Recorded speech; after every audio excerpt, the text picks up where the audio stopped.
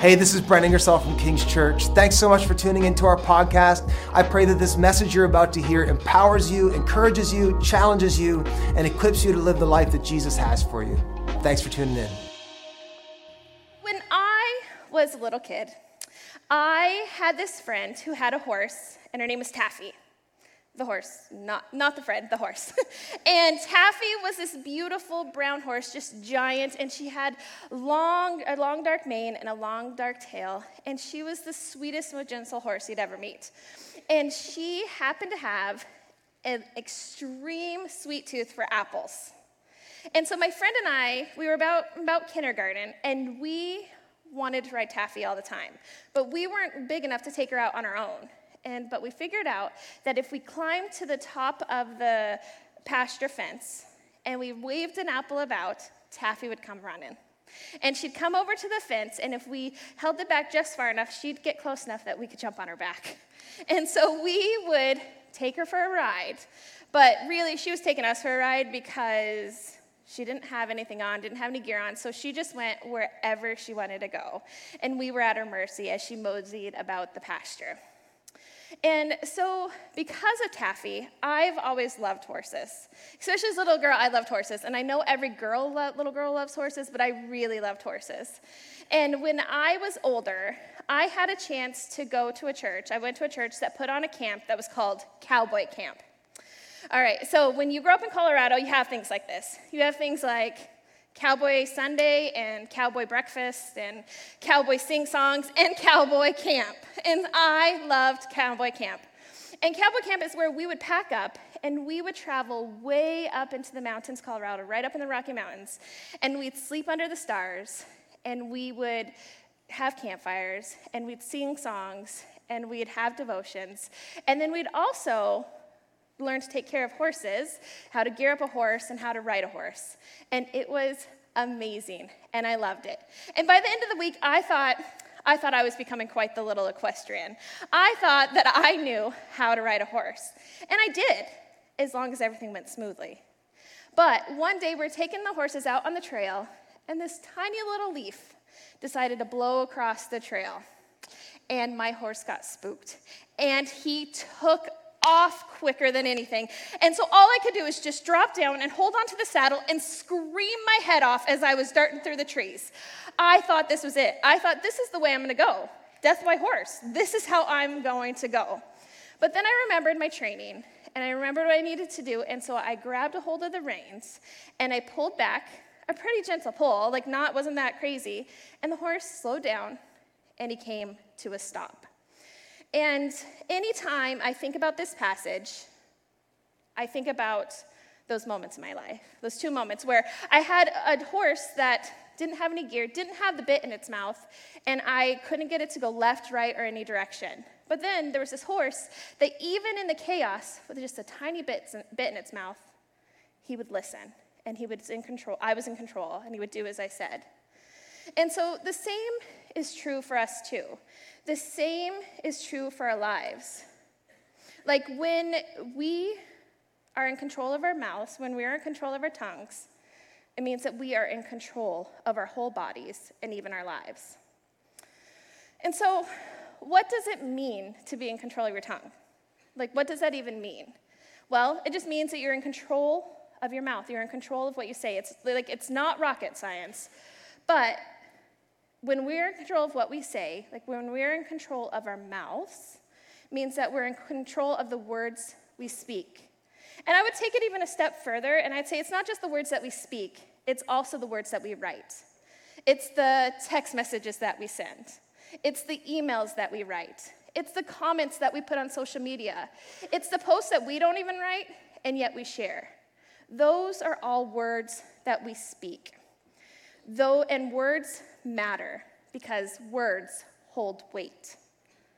And it's been said that words create worlds. And there's a Jewish theologian named Abraham Heschel. He says, words are themselves sacred, God's tools for creating the universe, and our tools for bringing holiness or evil into the world. For bringing holiness or evil into the world. Words create worlds.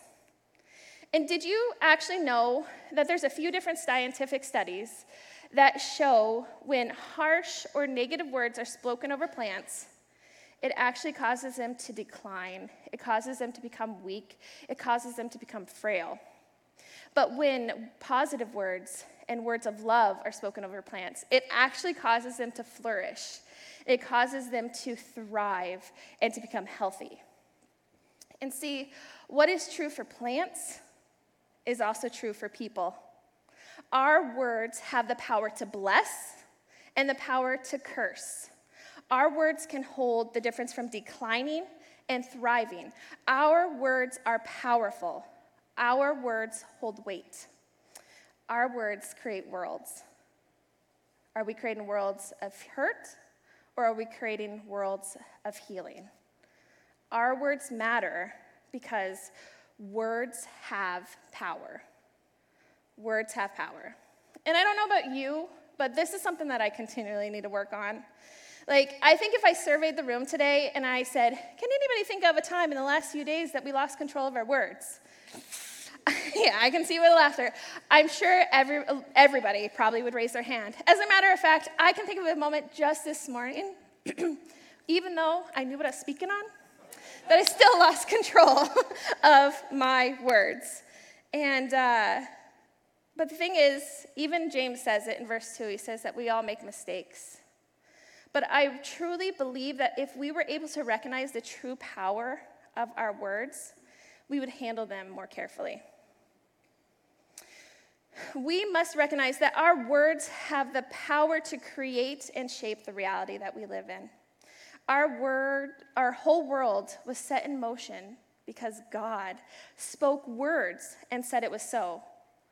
God spoke and breathed life into existence by speaking, "Let there be light." And there was light.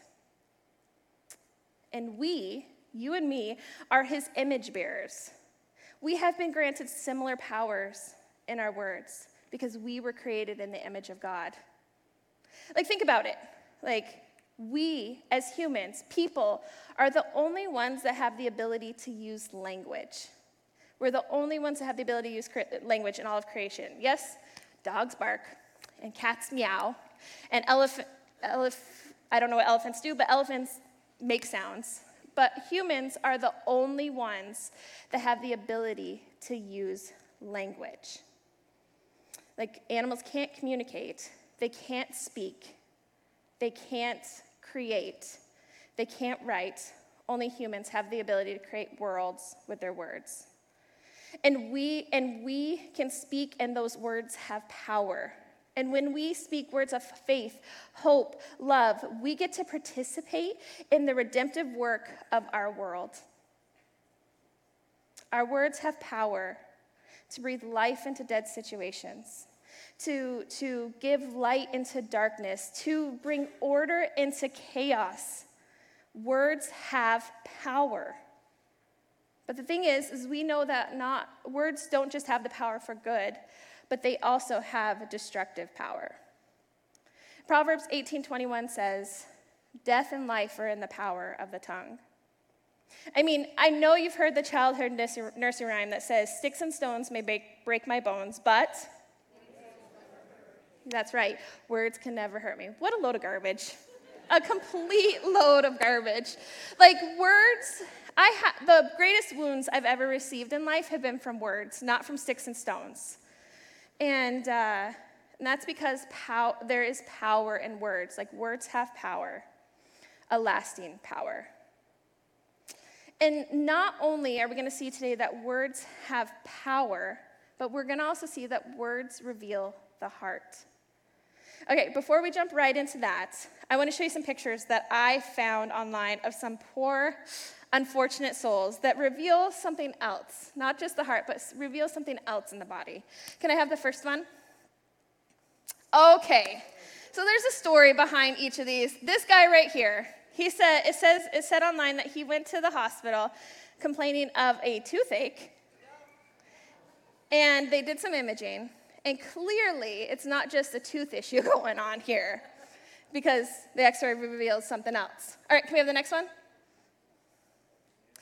All right, I don't know what happened here exactly, but it said that this guy was running through his house, and there happened to be a fork on the ground, and it ended up through his foot. So, cool.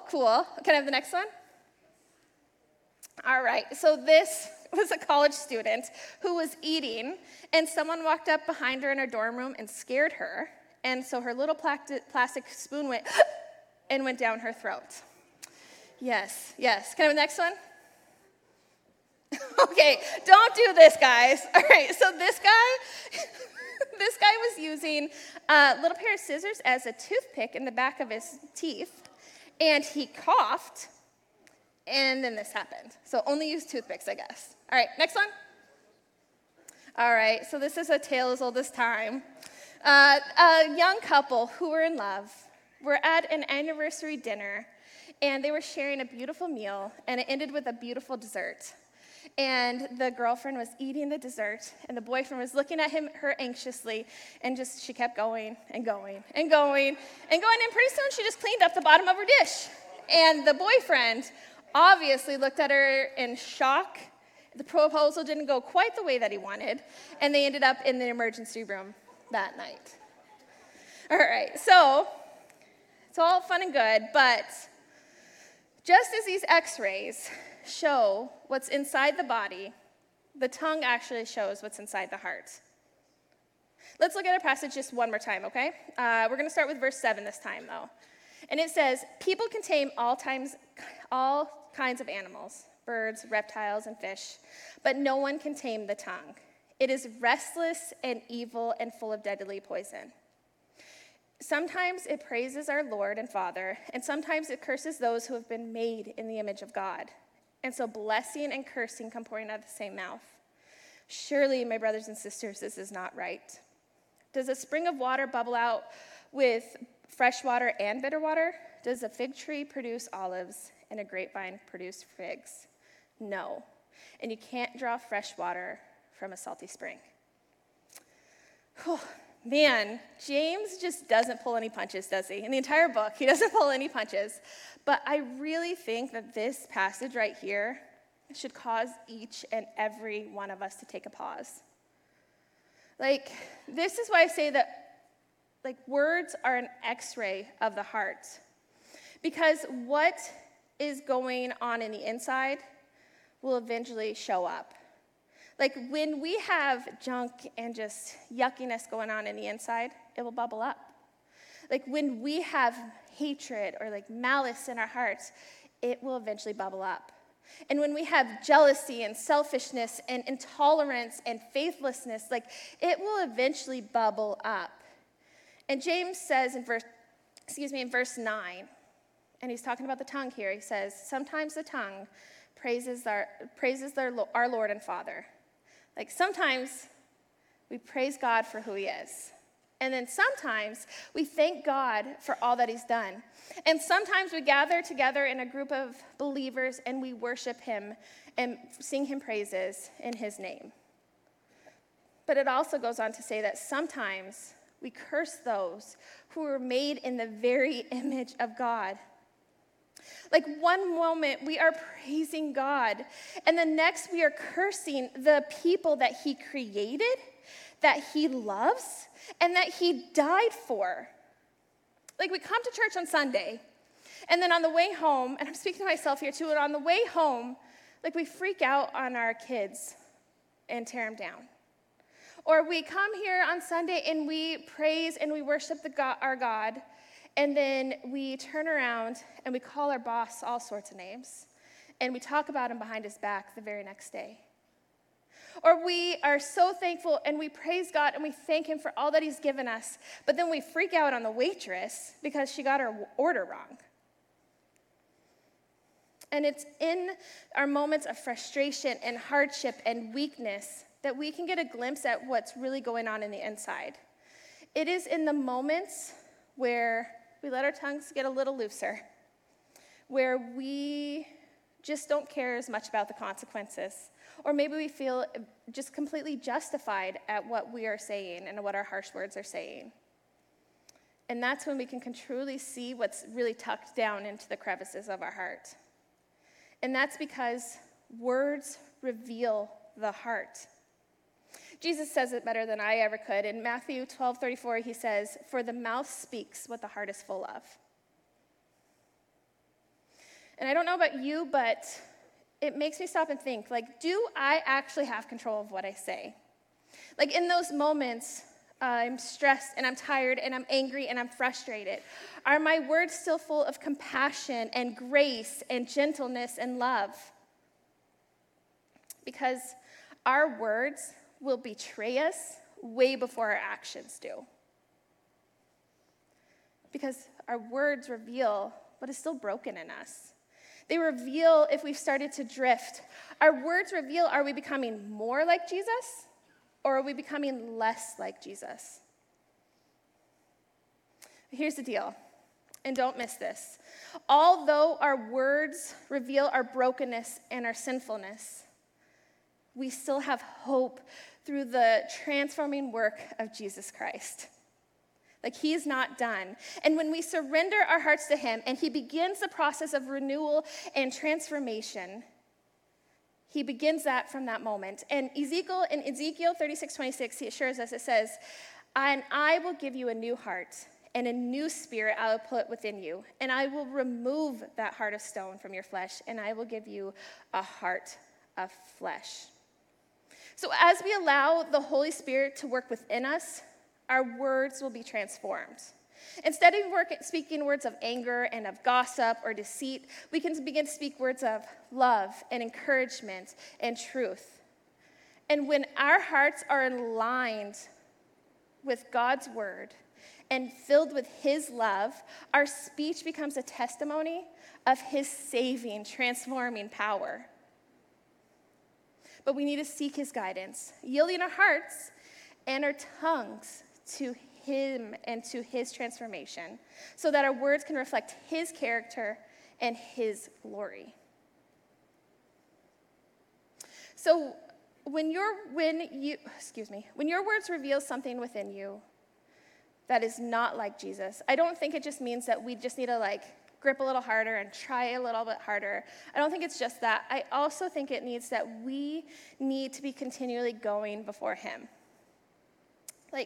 We need to spend time with him. We need to spend time praying. We need to spend time praying for the ones we love and the ones that we don't like very much.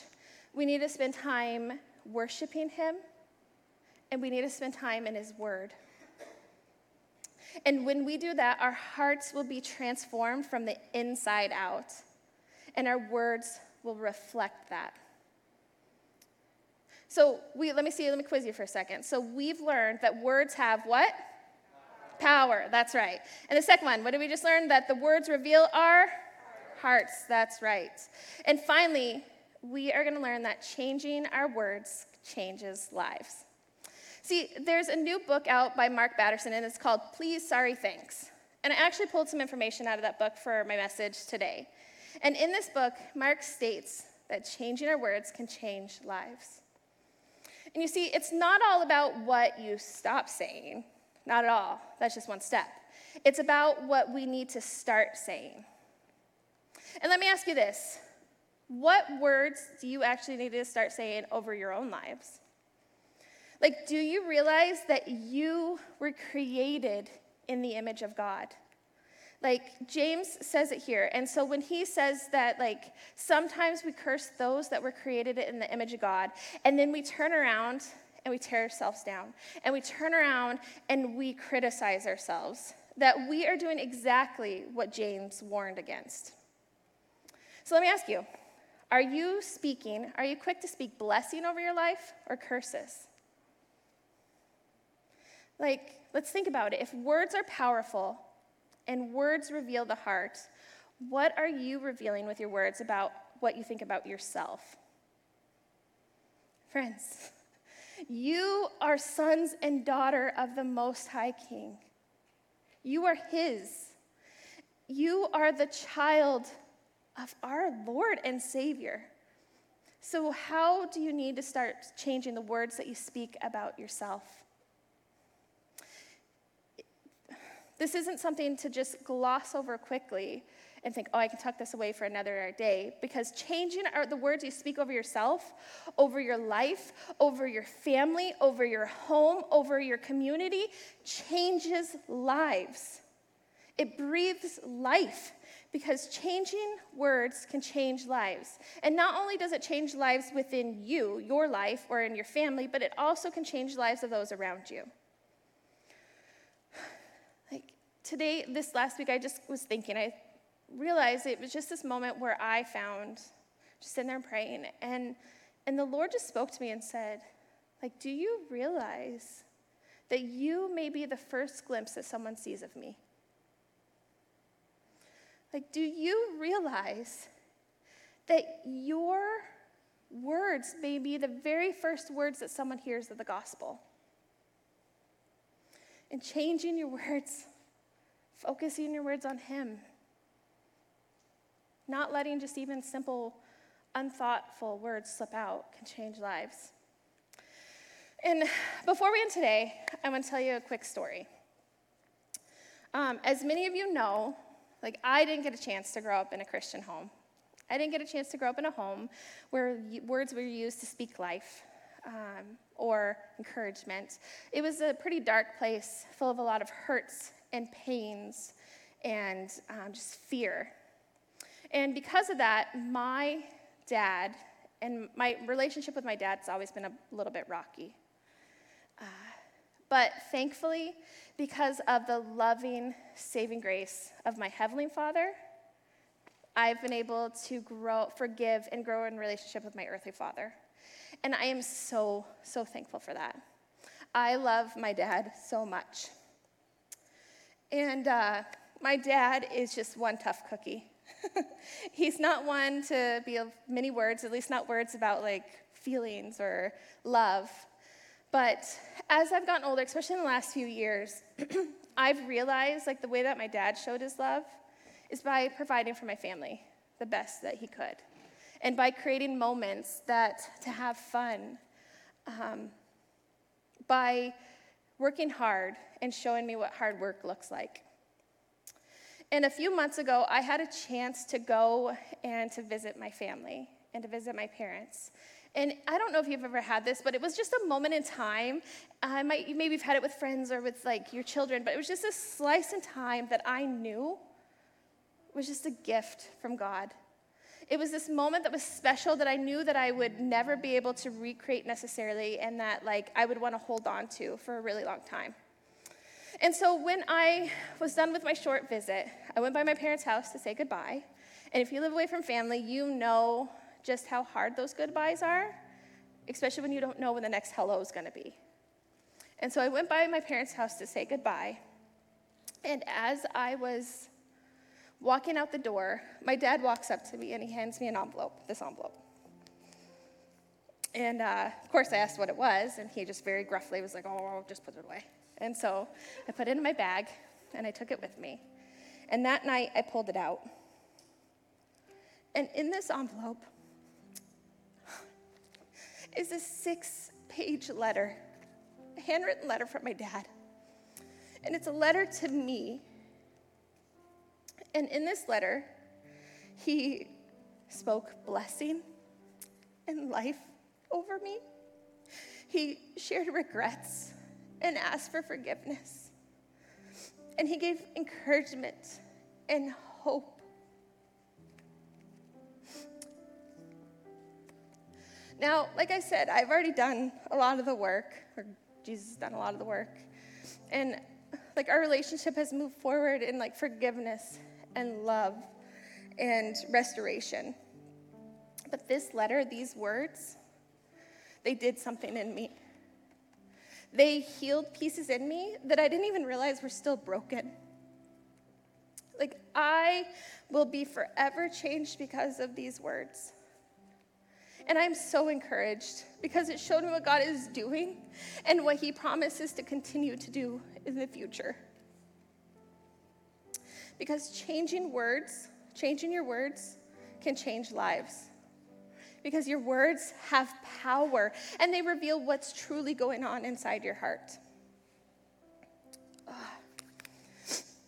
And I will forever cherish this and hold on to this.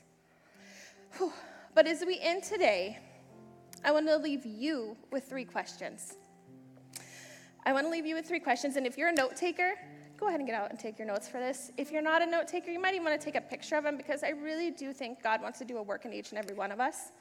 And the first question is, what are your words revealing about you? What are your words revealing about you? And 2, what words do you need to stop saying? And 3, what words do you need to start saying? So this week, pay attention to your words. Pay attention to the words you speak, and ask the Lord to reveal what's going on inside of your heart. Like, what's in there that is like Jesus, but what's in there that's not like him and needs to be burned away? What needs to be saturated in the truth of the word? And secondly, what words do you need to stop saying? Are there things that you need to stop speaking out? What are you speaking death to? What person who was created in the image of God do you need to stop cursing? And thirdly, what do you need to start saying? Where do you need to speak life? Where do you need to declare the goodness of God? Who do you need to encourage? Who do you need to bring the good news? What words do you need to start saying? Can everybody stand with me as we pray? Father, I thank you. I thank you for this letter from James. I thank you, Lord, that you don't turn a blind eye to a single thing in our lives, in our bodies, Lord. You don't say, oh, that doesn't really matter. That's not a big sin. And I thank you, Lord, that you've personally convicted me in my words, Lord. And I just pray that you help to show each and every person that's here today, first and foremost, how loved they are. And that's why it matters, because they were created in your image and you love them and you have something so much greater for them. But Lord, I pray that you show them how important the words that they're using are in their lives. And I pray, Lord, that you help them to take a step this week, to step closer to you in Jesus' name.